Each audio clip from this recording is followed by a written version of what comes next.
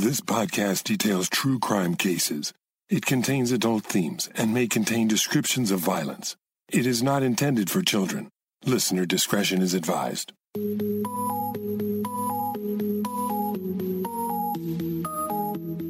Thank you for joining me for today's episode of Once Upon a Crime. Ever since the first McDonald's hamburger stand opened in 1940 in San Bernardino, California, fast food has been a part of life in America. While we might not always consider that a good thing, we can argue that fast food has become so ingrained in popular culture that we probably barely notice its impact. It certainly has become a convenience with two-parent working families who are constantly on the go. It's also almost a necessity as, over the decades, more people have taken to the roads for work commutes, vacations, or work trips, and need a quick and cheap place to eat. Finally, it provides a way for those with limited incomes to enjoy a meal out. What could be more inviting than your neighborhood fast food joint? It's a place for teens to gather after school, families to have a meal, and some even have play areas for the kids. But there have been instances where fast food restaurants have become connected to heinous crimes. You may recall episode 36, where I detailed the shocking mass murder that occurred in a McDonald's restaurant in California in 1984. This is possibly one of the most well-known cases of a fast food-related crime. But I've found that there have been other, lesser-known instances that were even more brutal, tragic, and even bizarre. In this series, I will bring you 3 of these stories. First up, the story of a serial killer you may not have heard of before, who preyed on women in the Charlotte, North Carolina area, which were all linked to a particular fast food chain. This is Chapter 1 of Fast Food Felonies, the Taco Bell Strangler.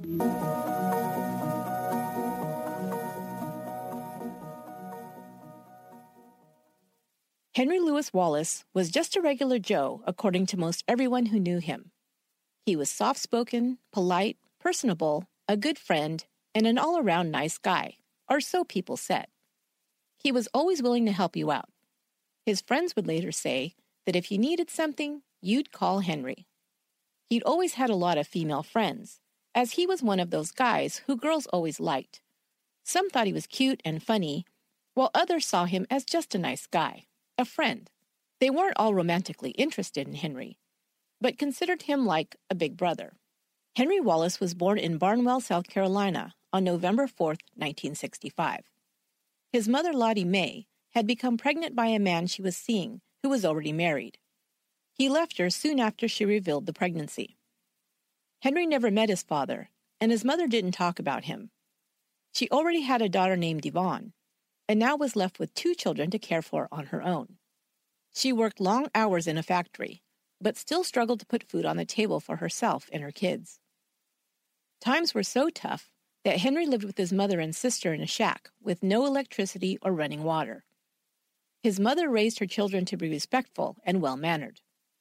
Henry was taught to call adults sir and ma'am. His mother was strict, expecting complete obedience from him. He learned not to argue with her, as she considered it very disrespectful, and doing so guaranteed he'd be harshly punished for not obeying immediately. When he was 12 years old, his father called him out of the blue to ask how he was doing, and told him that he would stop by later that week to see him. Henry was ecstatic. He'd always been envious of other children whose fathers were there for them, taking them on outings, playing ball with them, things he'd never had. He waited excitedly for his father to arrive. The waiting lasted for days, but his father never showed up and never called him again. Henry was devastated. Henry attended Barnwell High School and was well liked by his peers. He was a big guy, reaching 6 feet tall and weighing close to 200 pounds, and he was looking forward to joining the football team. When his mother forbade him from playing football, he found a way to still be part of the team. As unusual as it was at the time, Henry became the cheerleading squad's first male cheerleader. He was the guy that was there to hoist the girls up high to complete some of the most challenging and athletic maneuvers. And it didn't hurt that he was surrounded by females. Henry always liked to be around pretty girls, and the cheerleaders became some of his best friends. He was outgoing, cheerful, and always a gentleman. He played basketball in high school and ran for student council. He also began taking classes that, for the most part, were overwhelmingly populated by female students, typing and bookkeeping classes. It seems he'd figured out how to constantly be surrounded by girls. He was teased and even bullied by some boys because of it, but it didn't seem to bother him. He graduated in 1983 and enrolled in community college classes, but his academic pursuits didn't go far. He was bright enough, but just not motivated.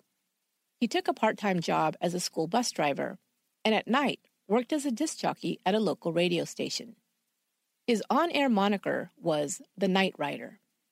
He had a following and was becoming a popular radio personality when he was caught stealing CDs from the radio station and was fired. In 1984, without a job, Wallace decided to enlist in the United States Naval Reserve. In December, he was sent to Orlando, Florida, for basic training. On leave in 1987, Henry came home and married a girl he had dated in high school. Moretta Brabham already had a young daughter fathered by another man, but Henry was willing to raise the child as his own. He would later adopt her. But unknown to Moretta, while away in the military, Henry had developed an appetite for drugs and alcohol.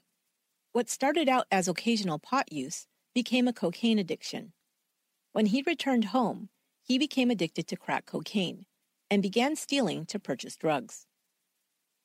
His first trouble with the law began in 1988, when he was arrested for breaking into a hardware store. He pled guilty to second-degree burglary and received 2 years probation. In December of that year, he was discharged from the Navy due to the theft charge. However, he was given honorable discharge status since his prior military record had been exemplary. Soon after Henry returned to South Carolina, Moretta became tired of his drugging and drinking and left him for good. He was heartbroken and tried to win her back, to no avail. He went home to live with his mother and older sister Yvonne near Charlotte, South Carolina, where they now resided. Henry began working a series of part-time jobs, but none lasted very long. Either he got bored, didn't show up for work, or was suspected of pilfering items from his employer and was let go. For a time, he was hired at the Sandoz Chemical Company. But socially, Henry was still popular. His co-workers remember him as a guy with a good attitude and a friendly smile. He was a good listener and spent many break periods talking with them about their lives, giving advice and being a sounding board. He often commiserated with his female co-workers about their boyfriend problems. They appreciated him as a caring and protective big brother type of friend. He had many girlfriends and dated frequently. One girl he took a liking to was 18-year-old Tashonda Bethia. She was a senior at his alma mater, Barnwell High School. They struck up a friendship and were seen together often. His usual way of getting to know a girl was to become friends with her, talking to her and finding out about her life. Girls liked to talk to him. He knew this, and he also knew that they liked when he asked how he could help them. He asked Tashonda if she needed a ride to school, and she accepted. He was soon driving her places and would show up at her high school just to drop off lunch for her. Henry, the nice guy, was always such a thoughtful friend. But then in April 1990, a boy was fishing at a lake near Barnwell and discovered the nearly nude body of a young woman. The police would identify her as Tashonda Bethia from Barnwell. She'd been strangled and her body dumped.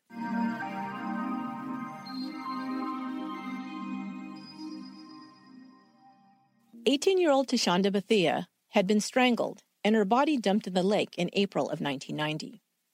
Henry Wallace, a friend of hers, was questioned by police, but since he had no prior record of violence or sex offenses, he was not considered a suspect for long. Then, soon after Tashonda's murder, Wallace was accused of attempted rape by a 16-year-old girl. The girl told police that Wallace had taken her to a motel in Allendale, about 150 miles south of Charlotte, and had tried to rape her. When she began to scream, he stopped and took her home.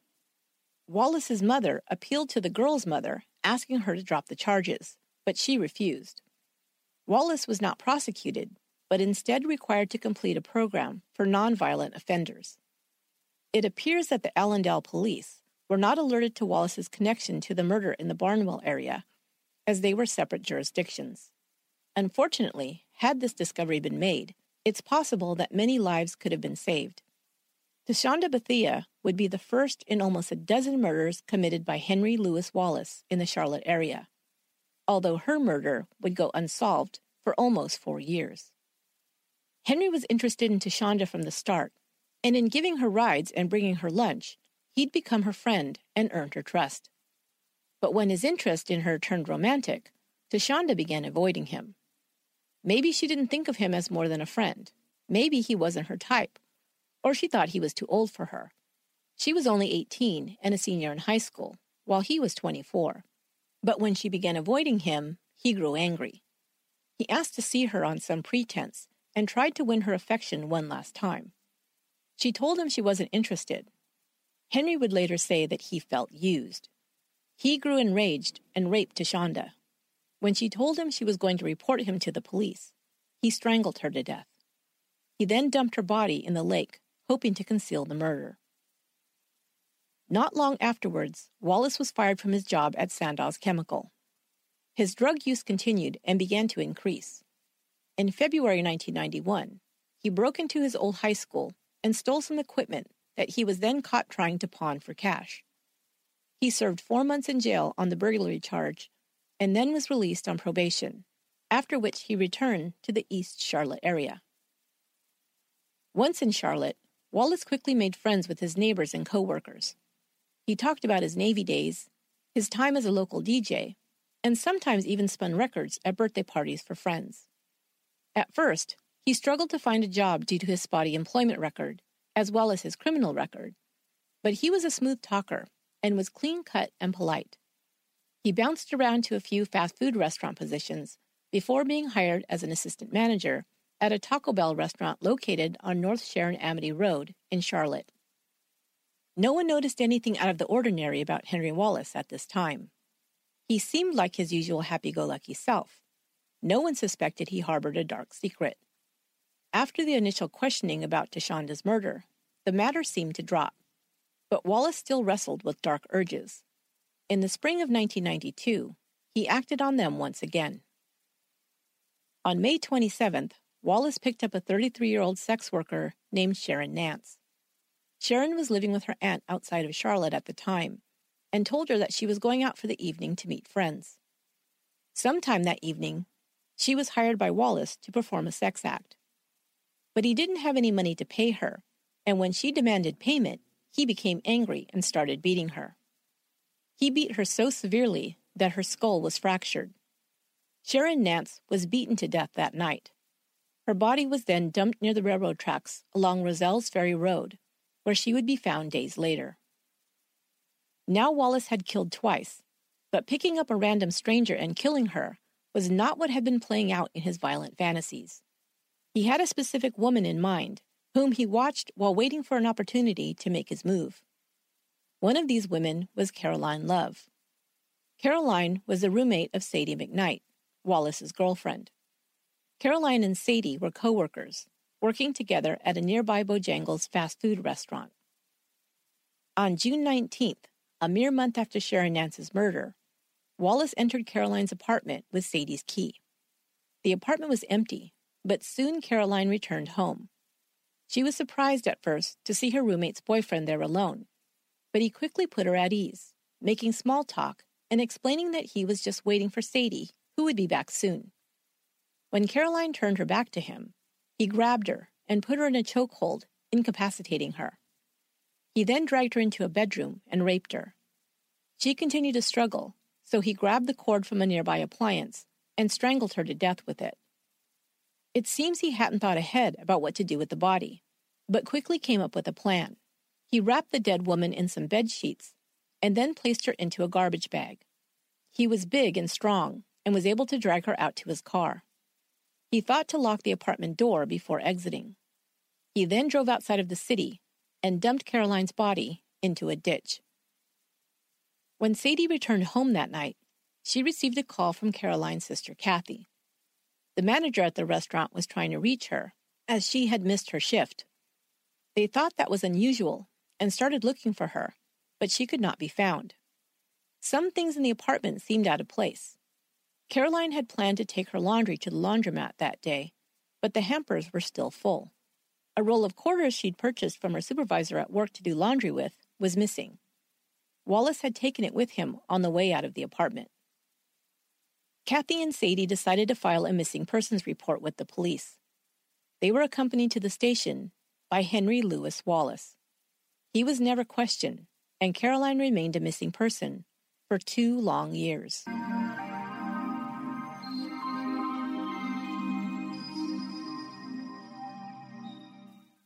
By the spring of 1992, Henry Wallace was already responsible for 3 women's deaths. None of the crimes had been connected. One was a murdered high school student in another town. One was a sex worker who investigators believed had been murdered by one of her clients. And the third was still missing, her fate yet unknown. Wallace was known to have been acquainted with the missing and murdered women, but still, no links had been made, and he was not considered a suspect. After the disappearance of her roommate, Sadie McKnight and Wallace moved in together, and in December of 1992, she became pregnant with his child. On February 19, 1993, 19-year-old Shauna Hawk attended classes at the local community college, and late that afternoon, returned to the home she shared with her mother. Soon after arriving, there was a knock on the door. It was Henry Wallace, her manager at Taco Bell. She let him in, and they chatted for some time. He began sharing the problems he and his girlfriend Sadie were having, which Shauna teased him about good-naturedly. Later, Wallace would say that he hadn't planned to hurt Shauna, but had merely come over to talk to her. He said he became angry and put her in a chokehold. After she passed out, he filled the downstairs bathtub with water and submerged her. Before leaving, he stole $50 from her purse. Her mother, Dee Sumter, returned home and noticed her daughter wasn't there, though her purse was on the table. Not finding her, she began to call around. Shauna had not picked up her godson from daycare, as was her usual routine, which alarmed Dee. She called Shauna's boyfriend, Daryl Kirkpatrick, who came right over to help Mrs. Sumter look for Shauna. As Dee was on the phone to the police, Daryl searched the house to see if he could determine where Shauna may have gone. As he passed by the downstairs bathroom, he noticed that the carpet outside of it was wet. He looked in the bathroom, and the shower curtain was drawn over the bathtub. Pulling it back, he found Shauna's fully clothed and lifeless body lying underwater in the tub. An ambulance was called, but Shauna was pronounced dead soon after. She had suffered a blow to the head that had caused lacerations and bruising, but this had not killed her. It was also determined that she had not drowned. An autopsy determined that she had been strangled to death by the use of a ligature. Wallace's story about merely putting her in a chokehold after becoming angry was a lie. He was most likely also lying when he said he had just come by to talk to Shauna. Dee Sumter, Shauna's mother, would become Henry Wallace's worst nightmare. She fought tirelessly to bring her daughter's murderer to justice. Dee and another woman named Judy Williams formed an organization called Mothers of Murdered Offspring, a support group for victims' families in the Charlotte area. She was the most vocal critic of the Charlotte-Mecklenburg Police Department, criticizing them for what she believed was a lackadaisical attitude towards the murders of young black women, such as her daughter Shauna. While Dee wasn't attributing all the recent murders of the women to one killer, she simply felt that the rash of murders were not being investigated properly because the women were all black and of lower economic status. Even though Henry Wallace had ties to 3 of the murdered women by this time and had been questioned about one of them, he had still not been identified as a suspect. The next woman found dead would also have ties to Wallace, as she was a co-worker at Taco Bell. Wallace needed money, and he thought Audrey Spain might know the combination to the safe at the restaurant. He stopped by her apartment and began chatting with her. They smoked a joint together, and then he turned on her. Throwing her to the ground, he demanded the combination to the restaurant safe. She told him she did not have it. He choked her and then dragged her into another room and began to rape her. She came to and begged for her life. He then told her to get dressed. This was another detail that threw off the investigation into these murders. Detectives initially did not believe the women had been sexually assaulted, because most of them were found fully dressed. Wallace would later confess that he had either dressed them himself or, more often, made the women redress themselves after the rape. He knew they would turn their backs to him while doing so, and at that time, he had approached them from behind with a ligature and strangled them to death. This time he used a nightgown and a shirt intertwined as a ligature.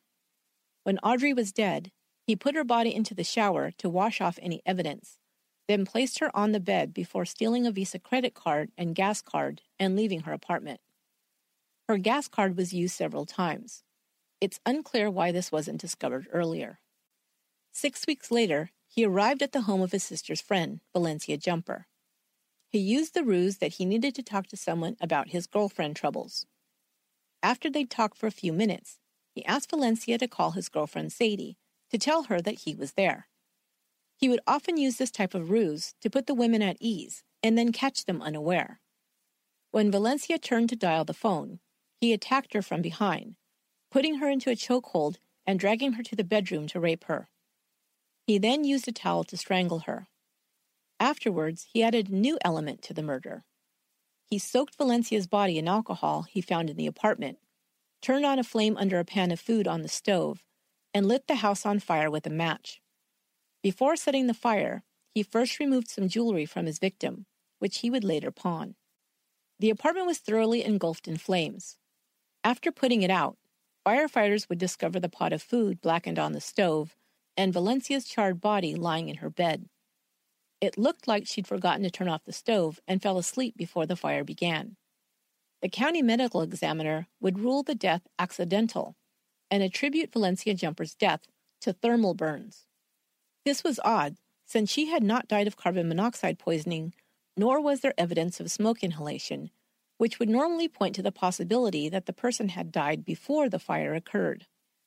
But the case was closed, and only later would the real cause of her death, ligature strangulation, be discovered. About the murder of his sister's friend, Wallace would later say, "Valencia was like a little sister to me. I don't know why I ever hurt her."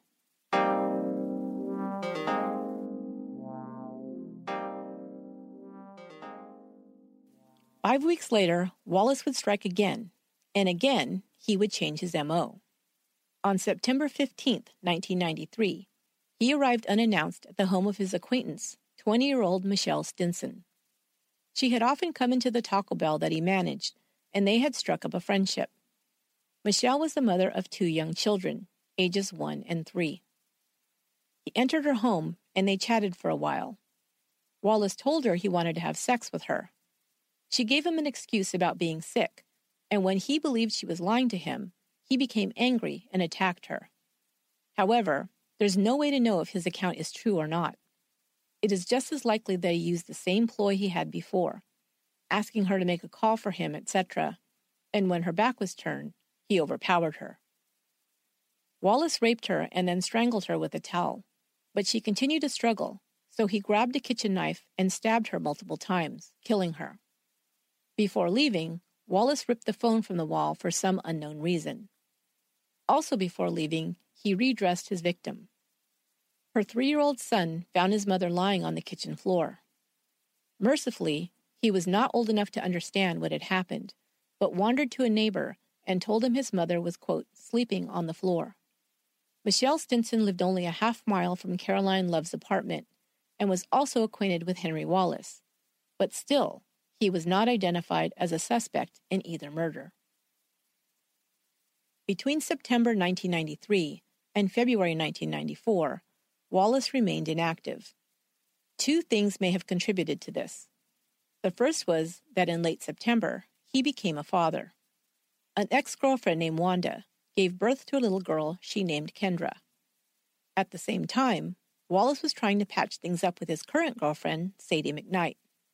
He told a friend that he'd stopped doing drugs and was trying to get his life back on track.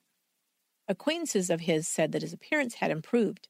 He was clean and well-groomed, where before he had looked glassy-eyed and disheveled. They encouraged him in his sobriety. But there were still problems between him and Sadie, not the least of which was that he had fathered a child with another woman. Before long, he began using drugs again, and in February 1994, Sadie left him for good. Also, by February 1994, a full year had passed since Shauna Hawk's murder.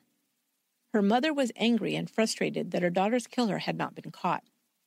Dee Sumter decided to appeal directly to the murderer by holding a press conference. With media in attendance and cameras rolling, Dee read a letter she'd written to her daughter's attacker. Dear Killer, I am the mother of Shauna Denise Hawk. I find it so hard to believe that an entire year has gone by since that horrible Friday evening when Shauna's dead body was discovered in the bathtub where you put her. I do not hate you, because what purpose would that serve? However, I do want you to come forth and confess to this horrible atrocity you have committed. Henry Wallace did have a response to Dee Sumter's plea, but it was not the one she, law enforcement, nor the public either expected or wanted. On February 20th, one day after the press conference, 25-year-old Vanessa Mack was found dead, strangled inside her apartment. Wallace had been the assistant manager at Taco Bell, where Vanessa's younger sister, Leslie, worked 2 years earlier. Leslie was friends with Henry and had introduced him to her sister.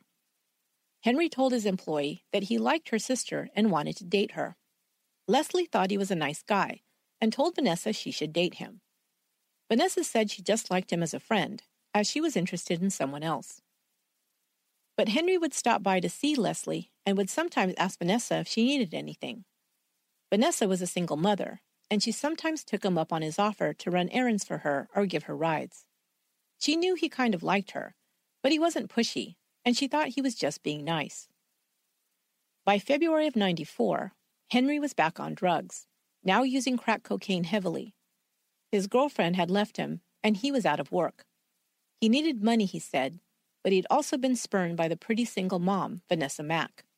He now decided on her as his 7th victim. He stopped by her apartment, and she let him in, and they chatted for a while. He asked her for a drink, and when her back was turned, he looped a pillowcase around her neck. He told her he wanted her bank card and an ATM code. She gave them to him. He then began choking her, dragged her into the bedroom, and raped her. He then told her to get dressed, after which he attacked her again, strangling her to death with a towel. He went to the bank ATM machine, but discovered that Vanessa had given him the wrong code number, and he could not withdraw any money.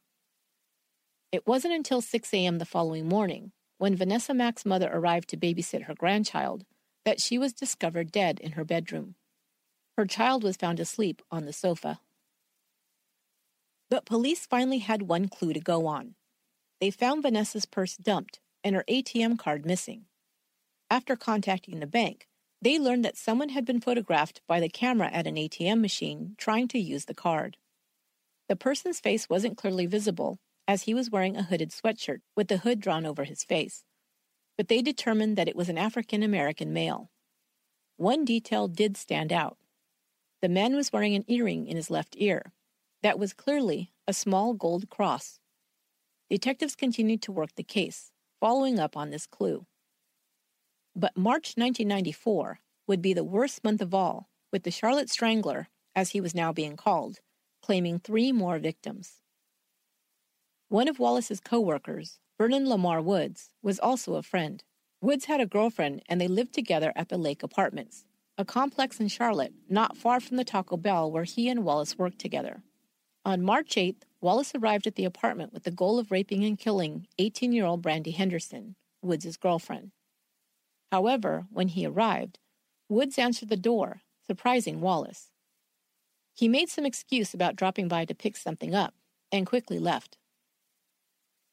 But on the way out, he remembered another woman he knew who also lived at the Lake Apartments. Betty Bauckham, age 24, worked with Wallace's girlfriend Sadie at the local Bojangles fast food restaurant.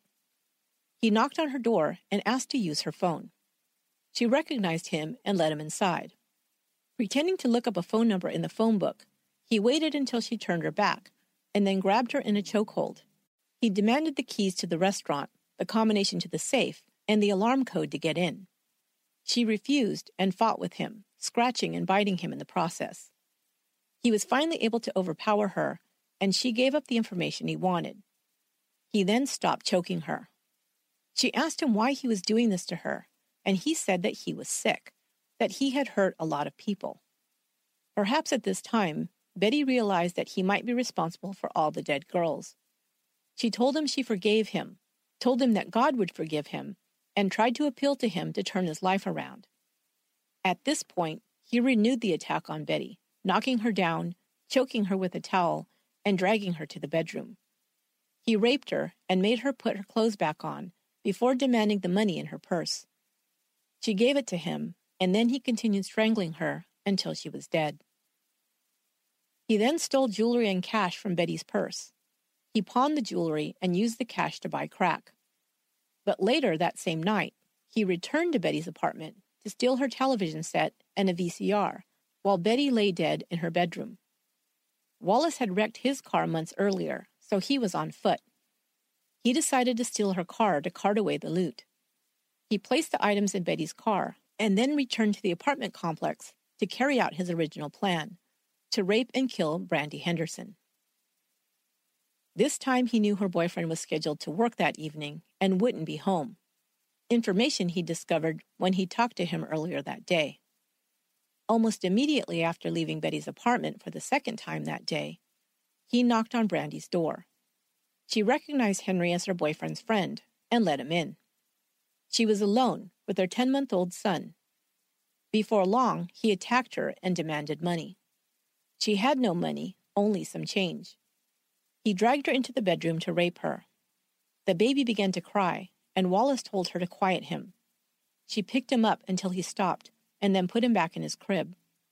When she returned, Wallace strangled her until she was dead. As he was trying to remove any evidence he'd been in the apartment before leaving, the baby began to cry loudly. He took a small garment into the baby's room and tied it around his neck, choking him. He became quiet. He then took the television and stereo from the apartment and left in Betty Baucom's car. Wallace pawned all the stolen items, then dumped the car in another part of town after wiping it down to remove any evidence. When Vernon Woods arrived at his apartment, he found the place ransacked and his girlfriend dead on the bed. He ran to the baby's room where he found a ligature tied around his neck. He removed it, and the baby began to cry. He tried performing CPR on Brandy, but when the paramedics arrived, they told them the sad reality that she was beyond saving. The baby was rushed to the emergency room. While he was conscious and seemed okay, they were worried that he might have suffered permanent damage due to oxygen loss. Prayers were answered when the tiny baby recovered fully, and tests revealed that he'd suffered no permanent brain damage.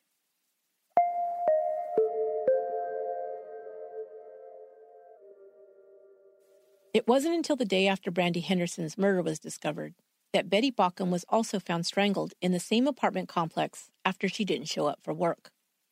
The day after Betty was found, there were a couple of breaks in the case. Again, there'd been no sign of forced entry at either Brandy or Betty's apartments. Detectives questioned Brandy's boyfriend to see if he could think of any men she might have felt safe letting into their apartment. He named 3 men: her cousin George, a friend named Elijah, and his co-worker, Henry Wallace. Detectives ran the records of all 3 men. Wallace was found to have charges for shoplifting and an outstanding warrant for a recent larceny charge on his record. At about the same time, Betty Baucom's car was found and brought to the crime lab to process it for evidence. The car had been meticulously cleaned, that was obvious. They dusted for fingerprints inside the car, but found nothing. Then Henry Wallace's criminal file arrived, and Detective Gary McFadden noticed something. In his mugshot, he was wearing an earring in his left ear. It was a gold cross, and it matched the photo of the man taken at the ATM machine attempting to use Vanessa Mack's cash card. Detectives now knew that they needed to find Wallace and bring him in for questioning. That same day, they got another break. A palm print was found on the truck of Betty Baucom's car. It seemed whoever had taken it had not thought to wipe off that one area. They put a rush on the print to see if they could determine who it belonged to, and they were starting to strongly suspect Henry Wallace. But the following day, March 12th, 35-year-old Deborah Ann Slaughter, who had also worked with Sadie McKnight at Bojangles, was found dead in her apartment. Wallace knew she was a drug user and had arrived at her apartment to ask her to split a cocaine purchase with him. She told him she needed to save money for rent, so she declined. He began beating her and wrapped a towel around her throat, then let her loose and demanded money. She accused him of murdering Betty and Brandy. He raped her and then forced her to dress. He made her get her purse in order to give him her money, and when she handed it to him, she pushed and hit him while screaming for help. He choked her with the towel, but since she kept kicking at him, he grabbed a knife to stab her. He stabbed her a total of 38 times.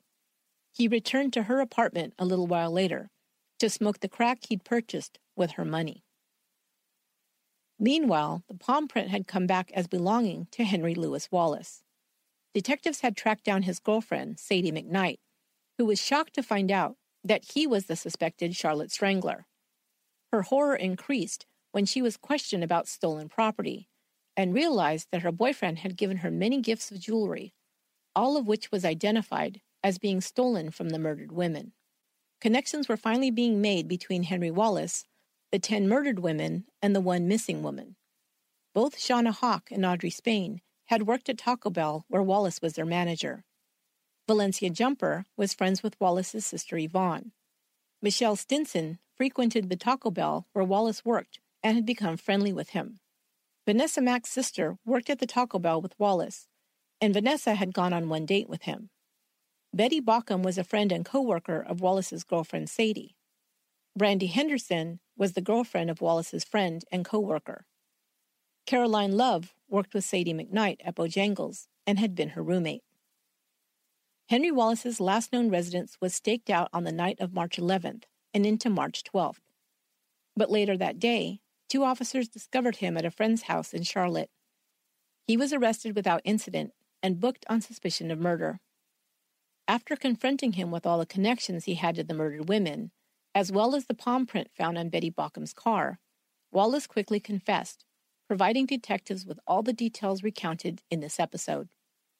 After signing his confession, he took police to the body of Caroline Love, who'd been missing for almost 2 years. He was then charged with a total of 11 murders.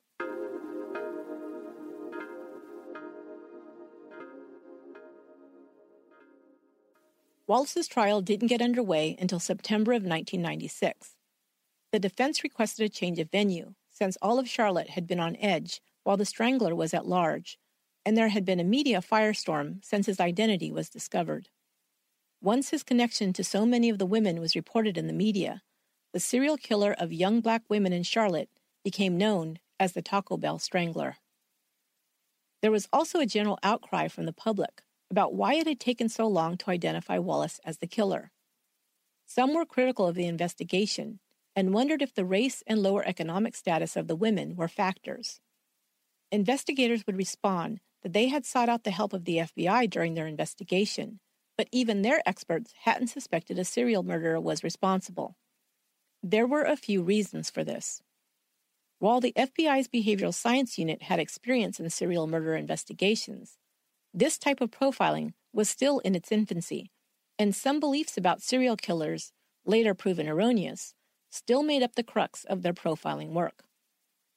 For one, it was then still believed that most serial killers were white males. Henry Louis Wallace was African American, and though it would later be discovered that serial killers don't belong to any one race, at the time, this was still the premise that profilers were working under. Also, up until this time, most identified serial killers had been found to seek out random strangers as their victims. Wallace's victims were all co-workers, acquaintances, and even friends, so this was a new twist. Finally, while Wallace killed most of the women by ligature strangulation, there were enough differences in his modus operandi to lead investigators to believe they were committed by different perpetrators. Some of Wallace's victims had also been stabbed.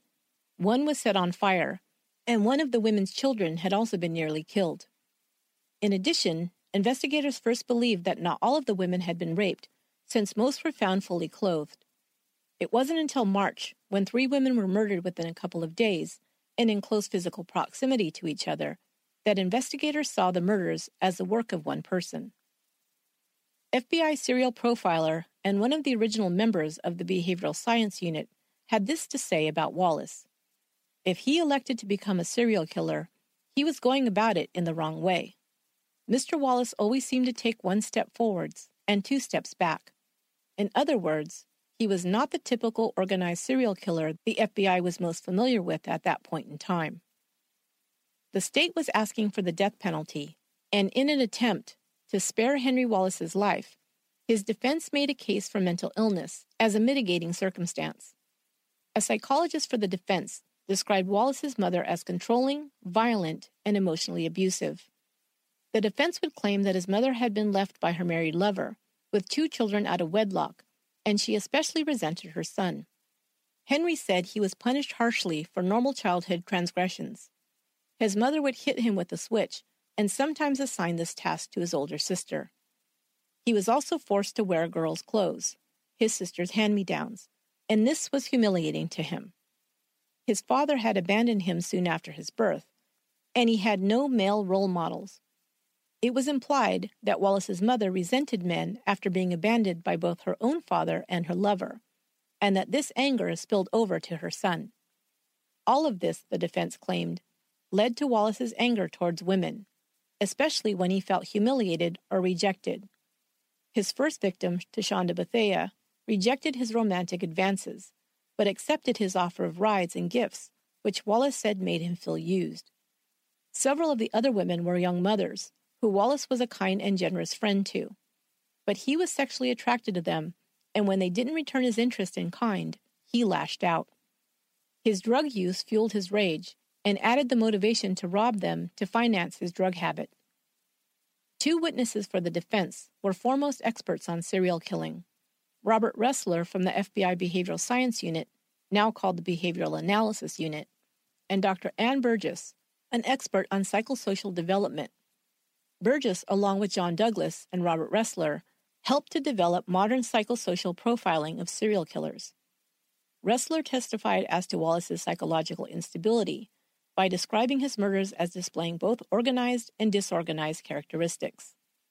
Dr. Burgess gave her opinion that Wallace should be considered mentally ill, and, in her opinion, was unable to separate fantasy from reality. On January 7, 1997, Henry Wallace was convicted of 9 counts of first-degree murder. He was not convicted of the murders of his 2 earliest victims, Tashonda Bethea or Sharon Nance, because there was not enough evidence to link Wallace to those cold cases beyond a reasonable doubt. He was also convicted of 8 counts of rape. On January 29th, Wallace was given 9 death sentences and transferred to death row at Raleigh's Central Prison. Since then, Henry Wallace has appealed his death sentence, claiming that his confessions were coerced. His latest appeal was rejected in 2005 by North Carolina's Superior Court. The U.S. Supreme Court has also denied his appeal, and he remains on death row. After his incarceration, Henry continued to talk to homicide investigators, telling them that he'd killed other women. He said that while he was in the Navy, he raped and murdered women at various ports of call around the world. By his estimation, there were at least 20 victims in total. These claims have not been verified. In 1998, Wallace married Rebecca Torrejas in prison. Torrejas was formerly employed as a prison nurse. The condemned man was allowed to sit in the same room and talk with his bride for 20 minutes before she was escorted from the death row wing where the ceremony took place. Recently, a documentary titled Bad Henry, about the case of the murdered women in Charlotte, was aired on Investigation Discovery. The title came from a comment Henry Wallace made after his confession to detectives in 1994. After he'd provided investigators with all the details of all his crimes, he said that he felt like a burden had been lifted. The investigator then told Wallace that he didn't seem like a bad guy by nature, and wondered if he thought he might be schizophrenic. "No," Wallace answered. "There's only one Henry, a bad Henry."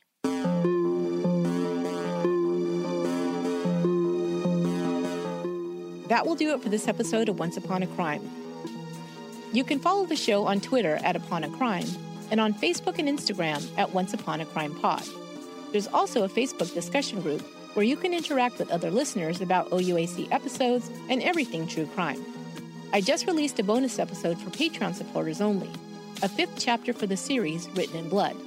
To become a supporter, get bonus episodes, early release ad-free content, and more, go to patreon.com/onceuponacrime. Until next time, be good to one another.